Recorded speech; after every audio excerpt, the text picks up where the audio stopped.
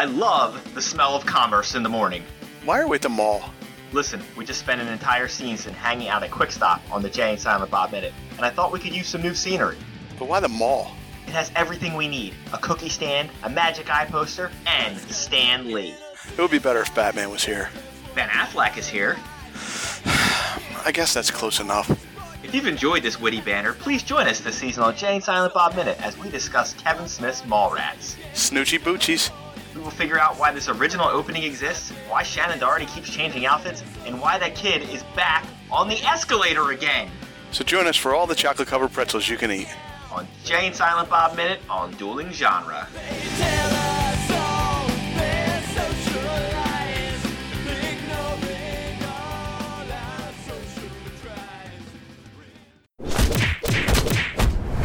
Dueling Genre.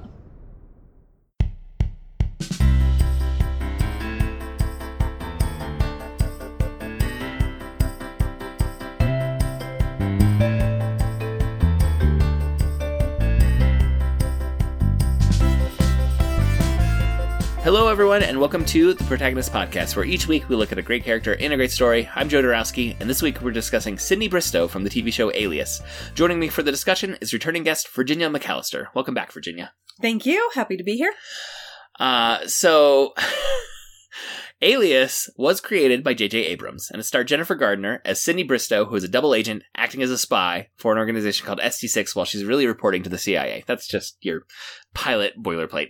I can't even give a description of where this goes. Right. And if you haven't seen the pilot, sorry, we just ruined it for you. The pilot is a really strong 2 hours of television, though, I have to say. Well, yes. Rewatching that for this discussion, I was like, oh, this was really good. And this is early J.J. Abrams work. He wrote and directed the pilot, and you see some beats that you start to say, like, okay, that's J.J. Abrams, like, throwing some seeds to be picked up later, that sort of thing. But I thought it was really well done. However, we're discussing Season 1 episodes 12 and 13, which are called The Box, Parts 1 and 2. These were written by Jesse Alexander and John Eisendrath, and directed by Jack Bender. This two-parter tells the story of McKennis Cole, who's played by Quentin Tarantino, attacking the SD6 headquarters. It's very odd to see Quentin Tarantino playing a character in an ABC spy show. Yes. Well, and just seeing him on screen rather than knowing he's the one behind the camera, right? Yeah. It's just, but it's lots of fun. He does have a presence on camera. Yes, he does. Like his profile and his face, and he's a good actor. Like he delivers everything that you need from this character, this performance. But there's also still the part of you that's like, that's Quentin Tarantino. I know. He's so big a figure in pop culture that's hard to separate. But he does bring with it like this, what's he going to do next? Kind of feeling. There's like a mad charisma there. Yes, exactly. Do you remember when you first came to the TV show Alias? Were you there when it started airing? I'm pretty sure, I watched it when it first came on, which was, 2001? Yeah, it ran for 5 seasons, 2001 to 2006. Yeah, so I'm pretty sure I watched it as it was on network TV, or, I think, I don't know if TiVo was around at that point, or we were recording things, or, I think we were recording on VHS then. Yeah, so. but, definitely trying to watch and keep up with it as it was airing. For the best I can recollect, I was also having a baby at the time, and, so my memories are a little hazy, which might explain why this feels so fresh now. Going back and rewatching it now? Yes. Because I had a baby and was a little sleep deprived, and, things like that. But, but I remember watching it, while it was airing. So I was in Mexico on a warming mission when it started airing, so I never saw any of the first couple seasons when it was on, but I remember getting back, and you in particular praising the show, which is why I wanted you on this episode to come talk about Alias. And I think my memory is that you got it on DVD because I was able to binge it pretty quickly. I think you had lent it to me on DVD, or somehow I got access to the DVDs and binged through it. The first couple seasons, I think at that point, were on. It was still airing. It's later seasons. Oh, man, watching TV is so different now than it was then. It's just remarkable the way we have to talk about it. It's hard to remember back to the point where everything wasn't streaming or on demand or just at the touch of a button, right? Yeah, and there it is. Well, like even you said, like recording it on VHS, like setting the program on the VCR. Well, like my kids have no sense of a time slot. Right. Like, that's just, it's an alien concept because it's like, the show's on whenever I want it to be on. Like, I remember even like when I was a kid, like you got home from school and you raced through your chores and your homework so you could get there to the TV by 4:30 to watch Batman the Animated Series, or Tailspin or whatever it was. Like, if you weren't there, that was it. Yeah. you missed the show. You're gonna miss it. So. But yeah, it's just that one generation.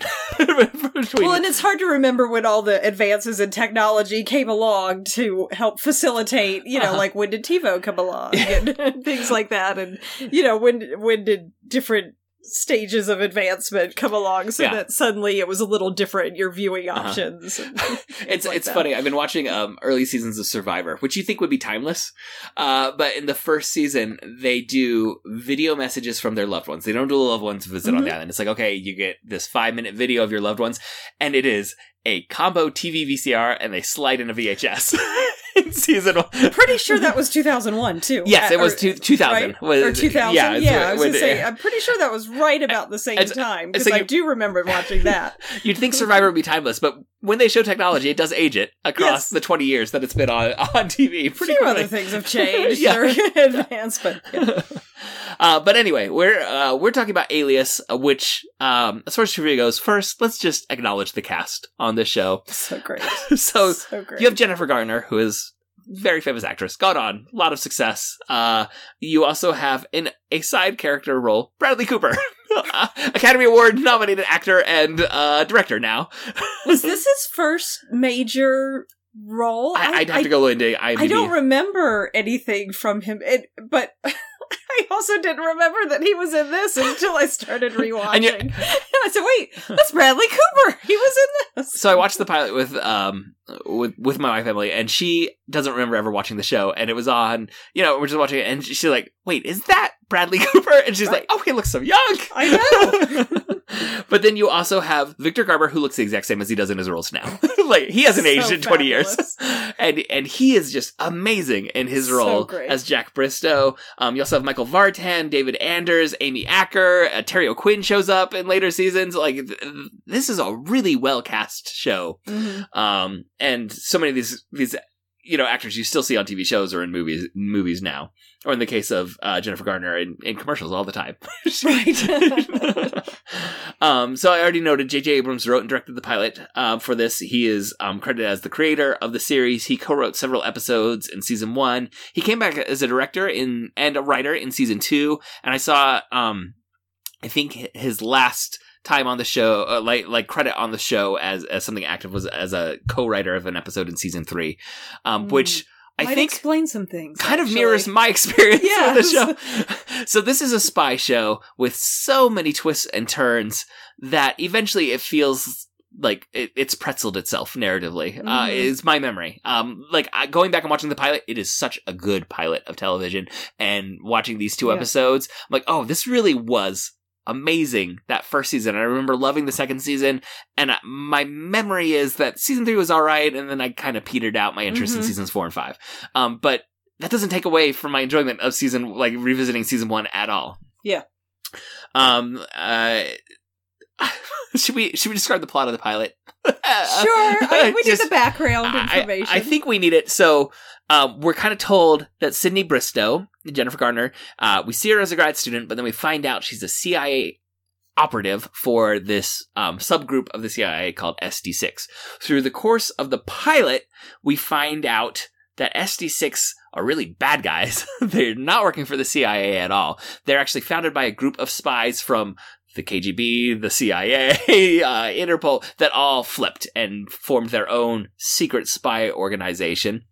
However, to add, and this is what I think is really successful about the show in terms of the drama that it's able to maintain, like her partner and everyone outside of the leadership of SD6 believe as much as she did that they're working for the CIA and that they're the good guys. And so when she discovers that SD6 are really the bad guys, it's not like she can go kill everyone, or take everyone out, because this is filled with good people who think they're doing noble work, just like she was. In the pilot, she decides to flip and become a double agent for the CIA after she realizes that SD6 are the bad guys, and we meet her handler, Michael Vartan. What's his character's name? Michael Vaughn. Michael Vaughn, right? Yeah, big stretch there in name change. And he hints that there's another double agent in inside of SD6.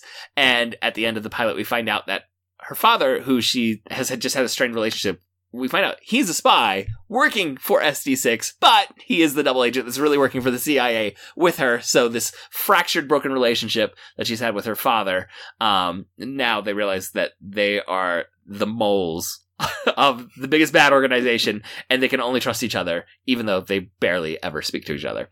And so there's a lot of human drama that gets layered into the crazy spy action. And I think the show, for a network budget, does a really good job with the spy action. Jennifer Gardner and her stunt double do a really good job. Fantastic. A few times it gets a little male gazy because she's always doing costume changes into her next spy outfit. And it's like, did we have to see her do the costume change every single episode? Yeah. But overall, I was surprised how well this holds up for something that is, at this point, pretty much 20 years on. Like, the action doesn't feel dated. Sometimes when you go watch stuff from the 80s and 90s, it's like, oh, the stunt coordination wasn't quite there.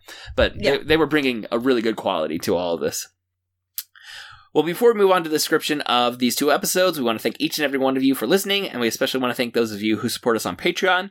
If you would like to support the show financially, we invite you to go to patreon.com/protagonist and support our show with at least $1 per month. All supporters on Patreon at any level receive access to our special quickcasts, which are shorter episodes in which we break down new released films, we talk about trailers for upcoming films, and we also give monthly updates on our fantasy box office game. All patrons who support us with $5 per month or more get to choose a topic for us to discuss. So now on to this 2-part story. Sydney Bristow just discovered that her mom was a KGB agent. She's emotionally rocked and decides that she needs to quit working for SD6. However, as she's heading in to reveal that she's going to quit, a heavily armed group breaks into SD6 and takes everyone there hostage. They are led by McKennis Cole, who worked for SD6 years ago. Sydney and her father are in an elevator heading to SD6 when the power is cut. They sneak into an empty room, like they go through, there's always climbing through. If there's a small opening, someone's going to climb through it in the show.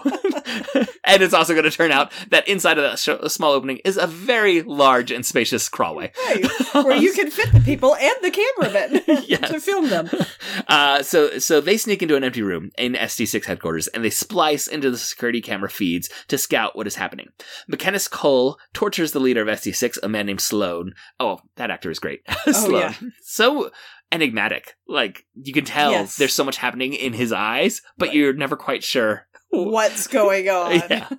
And we learn that Cole was captured after an SD6 mission.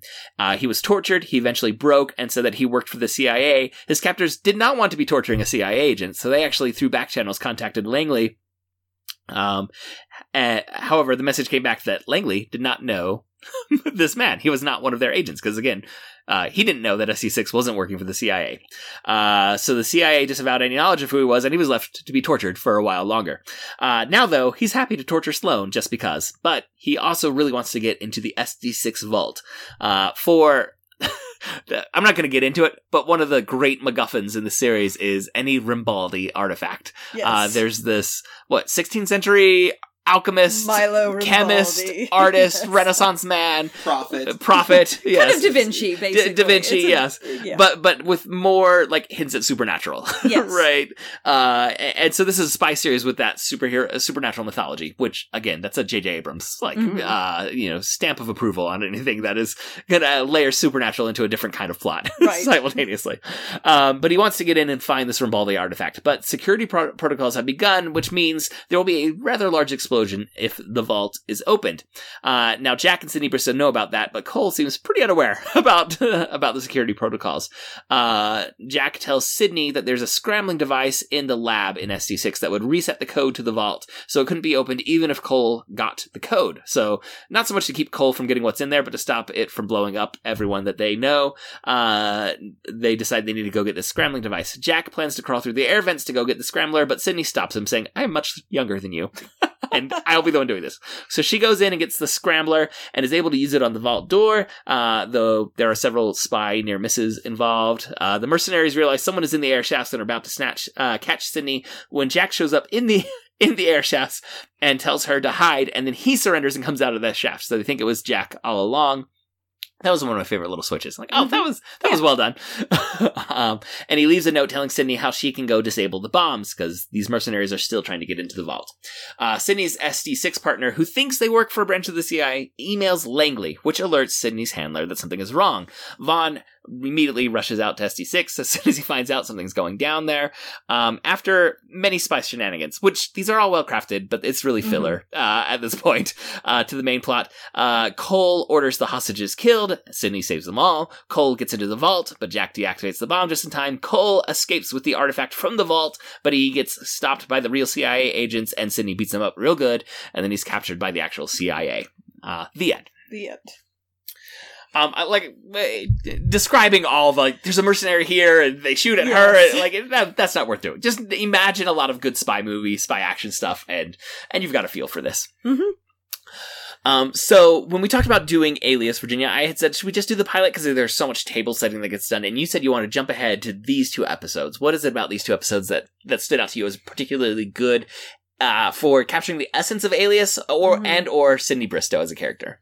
Yeah, so when we talked about doing Alias, I went back and I've been rewatching season 1 and like you said, felt like it held up so well, but I felt like the first episode is so much sort of exposition and just introducing you to all these characters. And we haven't even gotten into the Rambaldi stuff at all, and so the story isn't really moving down the track so much as like just, setting up the train station, basically in the first episode. But as I rewatched the season, I really liked these. I think first because it's a complete story arc, where so many of the episodes end on cliffhangers. Like a new bit of revelation. Immediately have to go into the next episode, or some of them are literally, it's a literal cliffhanger of you don't know if somebody's going to live and die in the next episode. And so this felt like its own kind of complete mini story. But it was also a moment where a lot of character stories were shifting, like Sydney's relationship with her dad. Suddenly they have to really team up together. Like they're the duo. And there's so much conflicting, feelings and stories in this, like, at one point Sydney says, I can't believe we're saving SD6. This is the organization we're working so hard to kill. And she was planning to quit. I want to quit this. And now here we are working together to save the very organization that we're working so hard to destroy. Right. And you so understand. It's like such a complicated, is so many complicated motivations. And you see Arvin Sloan, like, you hate him. So one of the things you didn't point out about the initial episode is that Sydney tells her fiancé, I work for the CIA. They monitor communications and find out. And that was rule number 1, is you never tell anyone who you work for.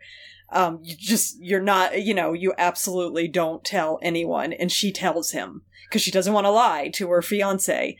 And Sloan finds out that she's done this and orders her fiance to be killed. Right, and this is before so that's the bad organization. You just see Sloan as like this evil incarnate guy. And just the villain of all of this. But you see him in this episode being tortured, and you feel for it, that he's sitting there being tortured, and at the end he has Jack cut off his finger to save SD6. Like that's the only way to save all the lives because they need the stop fingerprint. The bomb is they need the fingerprint, and he's locked up and he can't get out in time. So he says, "Cut off my finger and take it and go deactivate the bomb to save SD6." So it's just full of so much good conflict. And even when we fun. first see Sloan in this, he's trying to get his wife's doctor on the phone, and like we're not told what exactly is going on, but you see like he's legitimately concerned about the love of his life, right? Right before all this, so there's these humanizing aspects, and again, I think my favorite part about the premise of this show is that she, all her part, like all the lower level people at SD6 think they're the good guys, so she has to go rescue them. Yeah. Like that's not even a choice for her to say, well, let them, like if they all thought they were the bad guys, she's like, well, go ahead. Because like Cole's motivation is largely Sydney's motivation. Right. Like I thought I was working for the good guys. I was tortured and found out I'm not working for the good guys, which is what happened to Sydney in the pilot. Right. Like, yeah. She gets caught and tortured, finds out she's not working for the good guys at all. And now she becomes a double agent. And so this episode, like, we don't approve at all of Cole's methods, and we're showed he's a bit unhinged when he accidentally shoots one of his own people just in a fit of rage because he's kind of some PTSD happening there in that moment, and he just goes and shoots one of his own people. Yeah, because so and Quentin Tarantino definitely does a good job of playing someone who's on the edge. Yes, he has that kind of Joaquin Phoenix. Yeah. Right, like where you just feel there. like generally he's just walking the edge, and you just don't know which way he's going to fall in a scene, and so he definitely brings that energy to the show, which was so fun. But yeah, like you said, this episode does a really good job of like making you feel how these characters are pulled in so many different directions and all that straining and why Sydney wants to quit, because this is your everyday life. This level of like multiple motivations. Yeah, and that was the other thing, right? In the previous episode, you had just found out that her mom was a KGB agent who killed her handler's father. And they're both learning this in a room together at the same time. And, you see them kind of figuring out how to deal with that, but it brings them together. You also see her asking her handler on a date, you know? And so you realize there's a romantic attraction between handler and agent, which obviously is a huge not no-no. A fan of. Yes. And you do see Vaughn's character start to get in trouble or start to be questioned about his motivations at the CIA and saying, you're too emotionally attached. And then not just that he's becoming too emotionally attached, but like he violates all of the protocols by going White Knight to rush into SD6. Right. So you also see the CIA helping to save SD6. Yeah. Which is just, so the writing to get to that situation where you have so many conflicts and motivations and competing motivations going on all in the same episode, I thought was really well done.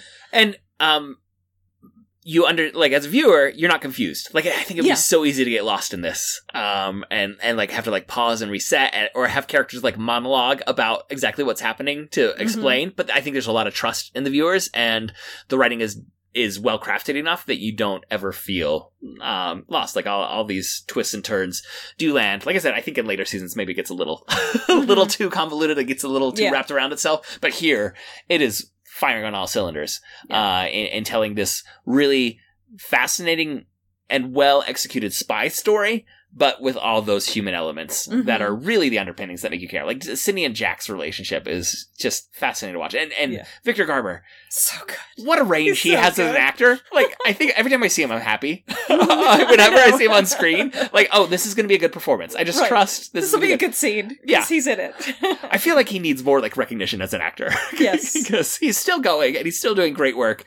But in the pilot, he has an opening monologue when Sydney's fiance calls to ask permission to ask her, and he just his delivery of these lines where he's like, have you met my daughter? Why are you calling me? Like, would she have any interest in my opinion of what you have to say or and he also calls out like the archaic traditional mindset as a romantic gesture that's happening right now. So this could be a funny story at some cocktail party, he's just so deadpan but charismatic. I don't know how you pull that off. Like that is a really hard combination because he's often delivering his lines in monologue or in monotone, in this, and with very little like facial emoting, but there's still so much emotion behind the line delivery. I don't know how you find that point as an actor.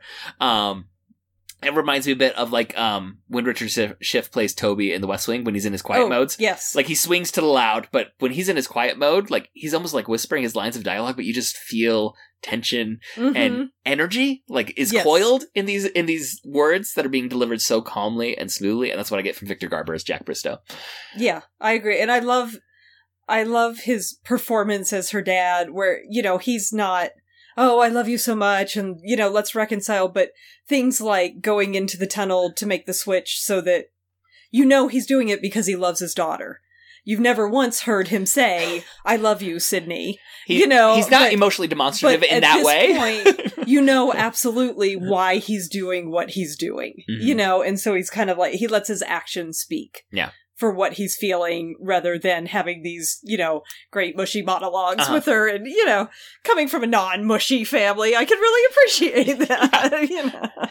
And I think it's interesting. So, like, key moments in this episode are both Jack sacrificing himself for Sydney there, and then also, like, Vaughn rushing in, kind of white knight attitude, to try and save Sydney. But at no point does she feel like a damsel in distress. No. Oh, no. Like, Sydney Bristow is not. She's pulling a gun on him, you know, like, who are you and why are you running into here? And then she realizes who it is. Yeah. But it is, I think, also the first time we get to see Vaughn act as not spy, just the right? handler. Yeah. Right? He's behind a desk a lot. Oh, he has some skills. He knows how to use a gun. He knows how to disarm a bomb. Yeah. He, you know, so you get to kind of see him act not just as the handler in the suit in the dark alleyway, you know, talking to Sydney. You get to be reminded that there's a reason why he's in the position he is in the CIA. You know, that he has some skills and he has some background that you don't know. You know, so you kind of get these insights into him that you haven't really seen before, which I think made his character a little more interesting at this point. So I thought that was fun. He's largely been a desk agent, and this is where you see him as a field agent. Right. And so you get to see, I think it's the first time you see him with a gun. You know? And he's confident. Right. Everyone is confident with guns in this. Yeah. And I think there's some fun undercutting of the tropes of spy stories, where like you get Jack Bristow kind of I'm gonna do the hero thing and crawl through it, and she's like, Dad, I'm younger, I'm more fit, I'm gonna do this. You get the moment when they're trying to disarm the bomb, and they're like, oh, that's a really tight space, and Michael says, like, I have really fine hands. Like, or very steady hands. And she was, well, so do I. And she goes and pulls the trigger. But there's also, like, acknowledgement that he kind of has small hands to get into there, too. Like there's that as well. Like this isn't the burly spy, like the James Bond kind of spy. Doesn't he's the one who pulls out, like, is it, breath freshener to see the lasers. He's, like, spraying it to see the lasers rather than, typically you'd see the girl pulling out some perfume. Cosmetic sort of thing. Yeah. And he's the guy, but he's the one pulling out, like, the breath spray, to do that. So I loved that flip. Yeah. Where you're not taking away from her or making at any point you feel like she needs to be rescued in this episode. I never got that feeling. Which, once. I mean, she does get captured several times. Right. But again. But you still never feel like she couldn't handle herself and get out of it. Yeah, like she's lost her agency. Right. You feel like she's working to get out of the situation. She's not waiting to come be. She's not the damsel in distress. Yeah. And then there's what is the name of the tech guy? Oh, Marshall. I just want to recognize that actor. He's not as famous. He's not as famous as the other ones, but he's another great piece of the ensemble in this, and he gets a couple moments. So, like when Jack is splicing into the cameras, he makes one of the cameras blink Morse code, and Marshall's the one who spots it. And Marshall's gadgets are the ones. I just want to recognize Marshall. So as they're like running through the episode, I'm like, oh, Marshall, because he is. I mean, it is definitely leaning into the stereotype of like the Q figure in James Bond. This is exactly what this guy is. A little socially awkward, would never be out in the field, loves his gadgets. That's his world, and that's all he knows. Yeah. But it definitely works within this universe of Alias. If we were going to try and nail down like a character sketch of Sydney Bristow, what we could do, and I know off the top, this is going to be difficult because the entire premise of the show is double identities. Right. And she's the one who's putting on an alias every single episode. She is doing a new accent. She's a new color New hair, language, new clothing, and also a different way she holds herself. So she feels very transformed. So I think Jennifer Garner does a really good job with that. But if we're going to try and nail down Sydney Bristow as a character, besides uber competence. Right. Well, but that's the thing with her uber competence. They certainly don't show her without imperfections, right? She can be reactive to situations. Like in the pilot, yes, her fiance was killed, but when she's, kind of choking Sloane, he mentions, it's your fault he was killed. You broke the rules. And there's a lot of other instances where you see her act very impetuously, and not thinking through the long-term consequences of things. So you definitely see her as a flawed character. They do not try to present her as uber confident in everything or competent in everything. And even as like at the beginning of this episode, you see both Vaughn and her dad trying to talk her out of this idea of quitting SD6. Like, this is going to get you killed. You're not thinking this through. She's just thinking, oh, but Sloane likes me. He's not going to kill me. He would. And all of us are going, yeah, he would kill you in a heartbeat, girl. What are you thinking? But it shows her not thinking that through. She doesn't think through long-term consequences quite often. Yeah. And that's definitely one of her flaws and one of the reasons why she needs, like, her dad or a handler, or her partner. What's her partner's name? Dixon. Dixon, yes. Yeah. Or Marshall at times. I love Dixon. She does kind of need them at times just to sort of bring her back down to earth and stop her from acting on some of her more destructive impulses at times, or things that could lead to bad consequences down the road. But beyond that, I mean, certainly they show her very smart, but also conflicted. Like, she's still in grad school. She doesn't kind of know what she wants to do when she grows up. You get that sense about her quite often. She's holding down like 4 different major adult roles. Right, but you still get a sense that she doesn't quite know who she is. She feels like she's transitioning. Which is why she can play all these different roles, why she can be a different alias, because I don't think she knows who she is yet. Because you don't get that feeling at all from Dixon, her partner who's older, like he's a spy. He goes out in the field with her all the time, but you don't feel like he's in that kind of liminal stage between identities. Yeah, it's just, this is who I am, and he has a wife. I don't know if he has children, but he seems to have a very stable home life, and just he's accepted this is who I am, and this is my career, and and you definitely have that tension for Sydney of she just isn't settled in this life, and she doesn't know what she wants to be. Yeah. And in mentioning that she's like super competent at everything she does, it's not like she wins every fight. Like, Cole beats her up initially. Right. She does get the last hit in, in the end, but like she loses fistfights at times. She gets tortured in the pilot. Yeah. She gets caught. It's not like she is, Superman in a world of mortals. Yeah. She's facing off against other spies who are trained, and you get some really good fight sequences, well choreographed, and again, respect to those stunt doubles that do a lot in this show. So I think the show is being in a lot of ways deliberately feminist in casting Sydney Bristow as this character, and like we said, subverting some of these expectations, but it doesn't go to the point of she's I hate this term, but like the criticism of a lot of female characters is they're Mary Sue who just do everything perfectly. She's not that. No, we see her flaws, and we see that not everything goes perfectly every time. Every mission doesn't go perfectly. She screws up, she makes mistakes, hopefully we see her learning from them, but she certainly can be very impetuous, very strong-willed, about certain things, very stubborn at times, that I'm right, you're wrong, and she has to kind of come around and see that, oh, maybe there's things I don't know, and, a larger picture that I'm not looking at. And like, I can think of versions of characters similar to Sydney Bristow, both male and female, where like, okay, they get captured, but you get this, like, there's this confidence oozing from them that this is all part of my master plan. I know exactly how this is going to go out. When she's captured, you feel like, she's going to get out of it, but she's figuring out how right now. Right. Like, this is not where she wants to be. And there's versions of spy characters that are just always one step ahead of everyone. That is not Sydney Bristow, even with all the praise for her skills that we're saying. You know, she gets into tight spots and has to look around and be, work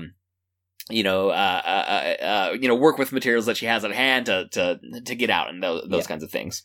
I will say on the flip side, you know, while there's certainly the flaws, I think her greatest strength that they really show is her care for people. Like, she's unbelievably loyal to the people that she really cares about. Her friends, I mean, her roommate. Again, we've totally forgotten about the side story that is the Bradley Cooper's. I left it out of the summary. But it's I hate to say it. It just is like a forgettable character and side story. But she's very loyal to her friends. She's very loyal to her coworkers, who she knows, you know, they think they're doing the right thing.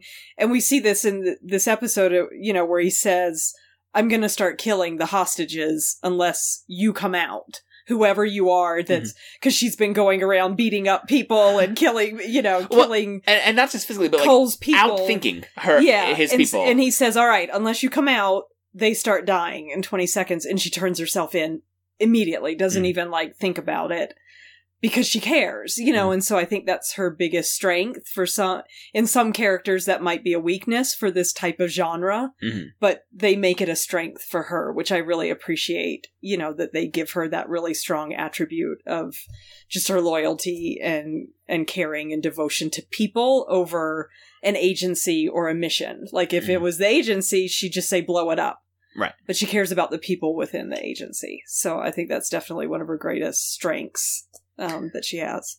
Yeah. And I'm just thinking again about the position that the writers have put this character in, where the obvious thing, or you know, she would want to tell Dixon, hey, they're not they're not CIA, but because she's a double agent that's really trying to take down all of SC6, which is more than just this one cell that she's a part of, she has to maintain the cover and keep going on the missions with Dixon and not try and clue him in at all to what's going on. And again, it's just a marvelous job done by the writers to make all this apparent and never make it feel like that door is the door that she should be going through right now, even though you understand she wants to. Yeah. It's kind of a fascinating show when you start to pull apart these threads and see the web of interpersonal relationships. With Sydney at the center always. She is very much the center of this show. This is we mentioned there's a great cast, but this is Sydney Bristow's show. Yeah. I was just thinking of when Cole, the Quentin Tarantino character, realizes it's Sydney, is the one, and his reaction to realizing it's a girl that's been doing, you know, creating all this mayhem, and since somehow I thought you were going to be some ugly guy, you know, and so just seeing his reaction, but I think that's the point, right? Is that, a girl can do this. Yeah, you know? Yeah, it's deliberate. And then also he gives a whole monologue about, I asked you on a date and you stunned me. I don't think you even remember our interaction, which kind of gets to, even now 20 years later, some ugly sides of gender culture stuff online and the way people talk about it. But I don't think it's an insensitive comment to have it coming out of Quentin Tarantino character's mouth. It's somehow it works. Yeah, this is a character who would get angry about that, and it's a problem that he gets so angry and still remembers it years later and is so personally angry at her for not going on a date with him. And she says that I don't really remember you, you know, she, you know, and so it's not something imprinted in her mind that, oh, this agent was paying attention to me and asked me out, you know. Yeah. But it is, the rejection is for him. But again, this isn't saying, oh, this is a humanizing motivation for him. It's it's saying, oh, no, this is an unhinged character, and this is a really bad character trait that he has. Yeah. that he's carrying this grudge. Right. for so long. Anything else about these particular episodes that you want to make sure we touch on? Oh, yeah, we didn't touch on the side stories, but I don't feel the need to kind of go there. Oh, with Bradley Cooper, yeah. I feel like he's always giving a good performance, but his character just feels that story just feels kind of forgettable. Tangential. He's kind of trying to find out about SDC. He doesn't realize. So his character's a reporter. Sydney works for, you know, and so I think at some point in the story it becomes more interesting. But he does have a lot of screen time in these episodes on that side story that we just... But it's one of those B stories that like doesn't have resolution. So for the summary, it didn't really make sense to dig into what was going on there. Again, like he has a great performance. I feel like his character's a little bit of a puppy dog towards Sydney, and so at least maybe that's what makes him kind of forgettable. At least in this point of the story, you know, he like his plotline isn't elevated to the significance of the A storyline. So it does feel a bit unnecessary. Even as I'm saying, like Bradley Cooper, like when he's on screen, it's like I'm interested. It's just when I'm trying to like think about the plot, that kind of falls character, away. Yeah. And I do love the end of, like I said, I like that this is a complete arc. That there's really one story happening here with this character Cole. I don't know that we ever see him again. I don't think so. So this is like the beginning and the end of his character, but. You know, we get to the end of the episode and he's been taken into custody. Like you said, he's had the worst run I've ever seen. Quentin Tarantino as an actor? Oh my gosh, his run is So awful. He has a couple moments, like multiple times in these episodes, which are directed by the same person. There's tracking shots of characters walking down the hallway and the camera backing away. And when he's doing a stern, angry walk, it's like, okay, there's a lot there. But when he does a run, it is one of the most awkward runs I've ever seen on television. Yes. I couldn't, like, even as I'm watching, like, was there not another take of Quentin Tarantino running full speed? Because it is a weird looking run. You know, so you have that scene and then Sydney knocking him out, you know, kind of in payback. But just that I think the last scene in SD6 is very poignant when everybody is kind of getting over the shell shock of SD6 having been invaded, you know. And again, for most of these people, this is America was just attacked. Right, exactly. You know, but there's a scene of just Sloane, like, looking around, and Sydney asks, are you okay? And it's almost tender, even though she, like, hates him, but she still felt protective of him by extension, you know, because she felt protective of everyone else. And he says no right then. Right, and he's just like, no, you know, we're not okay. This is not okay, what just happened. And you have the scene with her and her dad where I think does she reach out and put her hand on his shoulder, which is like the first time you've seen them touch each other in kind of filial kind of contact. A father-daughter, you know, so there were just all these really poignant scenes at the end that were very emotional without saying much. Yeah, there was a lot of vulnerability. Yeah. From characters, which again, in the spy genre, not noted for emotionally vulnerable characters. So it is, tweaking the formula of what a spy story is going to be, in terms of centering this family dynamic and a lot of these interpersonal relationships that Cindy Bristow is going to have. And then not so much in this episode, other than the MacGuffin being the Rimbaldi artifact. Like, it's also going to tweak the spy genre as a show by layering in this 16th century supernatural aspect. Yeah. Well, and I think they also brought up that this introduces a new group that we had never been introduced before, because we know SD6, we know the CIA, we knew SD6 had a kind of nemesis in the K Directorate, but they point out Cole wasn't working for any of these groups, so who was he working for? And he was well-funded. So while it has its own story arc, it kind of sets up the second half of the season of, okay, who was he working for? What's this group? What's their agenda? You know, they're an enemy of everybody else, you know. And so it does kind of make the enemy of my enemy is my friend, where the CIA and SD6 are inadvertently working together in this episode. To try and figure out.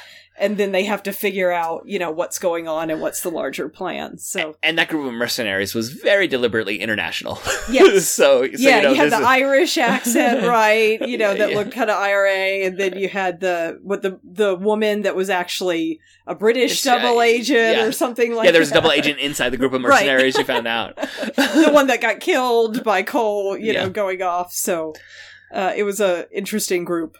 Yeah. To, you know, bring into the mix. But like you're saying, that as a foil, that both SD6 and the CIA are going to be concerned about, like, you don't really have a whole lot to go on to. Who are these guys? Oh, this isn't the KGB, you know, or, you know, this is not an immediate, like, nationalistic group that you can Yeah. identify because of who the mercenaries were made up of. I did also want to quickly point out, I think I made allusion to it, but Cindy Bristow does a good job of like outsmarting the mercenaries besides out physicaling them at times. Yes. Like there's one time where one of the mercenaries is looking for where she's hiding, and she's actually tied up another mercenary and put him in a locker. that mercenary gets right. shot, but it's because she like planted, I can't remember what it was that she planted, but something that was making a little sound. And so they assumed that that's where she that it she was her, and hiding. it was instead another mercenary. Yeah. Yeah. So it's not like she's just kicking and punching and shooting her way through. She's thinking. Yeah, there's you can strategy. see there's a lot of intelligence and strategic thinking. Yeah, in these moments, again, maybe not long term.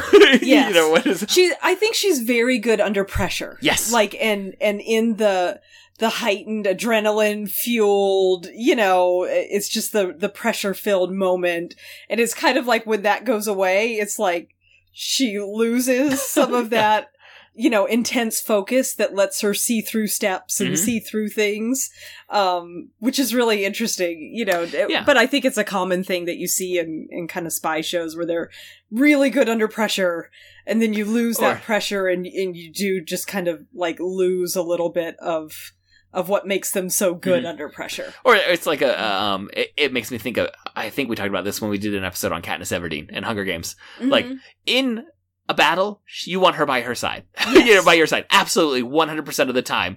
Talking strategy about what the long-term plan is for the Resistance, she's not necessarily the strongest. That's not the one you want. The strongest figure to, to be in the room. Everyone has their different strengths, right? Yeah. And so I think Cindy Bristow is a bit in that kind of a mold of, like, in the room, right, something's going bad, I want her right here, right now. Yeah. All right. Well, any final thoughts about Alias as a series? Yeah, looking forward to continuing to rewatch it. And I like you, I don't think I ever finished this series, like all the way through the 5th season. I think I probably petered out in kind of the 3rd, so it makes me interested. I like being able to go back and watch it where you can watch, a couple episodes in a row. You don't have to wait a week or then 6 months for a season finale or, to pick back up. So it'll be interesting to keep going, but it feels fresh and fun rewatching it. I've been amazed how like fun it is to watch it again. So, and again, even if my memory is right and it like really does peter off after the 3rd season, the 1st and 2nd season are so fun. It's so worth fun. it just to go watch those. Even if you end They up like are saying, really it fun. doesn't close it out, which is often a criticism of J.J. Abrams' work. kind of like it's a lost and, feel and what was his other Fox sci-fi one that he had? I can't. It had alternate dimension. I know the one you're talking about, but I can't think of. But I know some people complained about like, it kind of lost its way as it goes along. But man, can he launch something? He can launch a series like no one else. And I don't care if they peter out. Like I think sometimes we get obsessed with the idea of like having the complete story, and things like Lost and these early episodes of Alias. Like it is just fun to be there for the ride. Just enjoy the ride. Yeah, exactly. It's a really fun ride. That's going to wrap up this episode. Thank you for joining us. For show notes and links to all the other great Dueling Genre shows, you can go to duelinggenre.com. Also, please subscribe to the Protagonist Podcast in your podcast app of choice. That really helps us out. We would like to thank Nick English, who designed our logo, and Scott Tofty, who composed our theme music. If you enjoyed this episode, you might want to go check out episode number 136, when we talked about Chuck, or episode number 59, when we talked about Veronica Mars. You can reach us by emailing feedback at protagonistpodcast.com. We're also on Twitter. You can follow at protagonistpod or at Jadorowski, and our producer Andrew is at DizMinute, and our Facebook fan page is facebook.com/protagonistpodcast. Thank you again for listening, and we'll be back next week to discuss another great character in a great story. So long.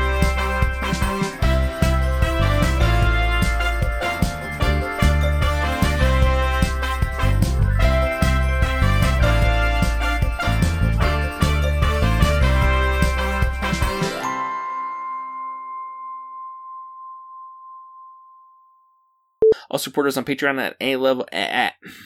Sorry, Andrew. I've done really well, but I just really botched that one.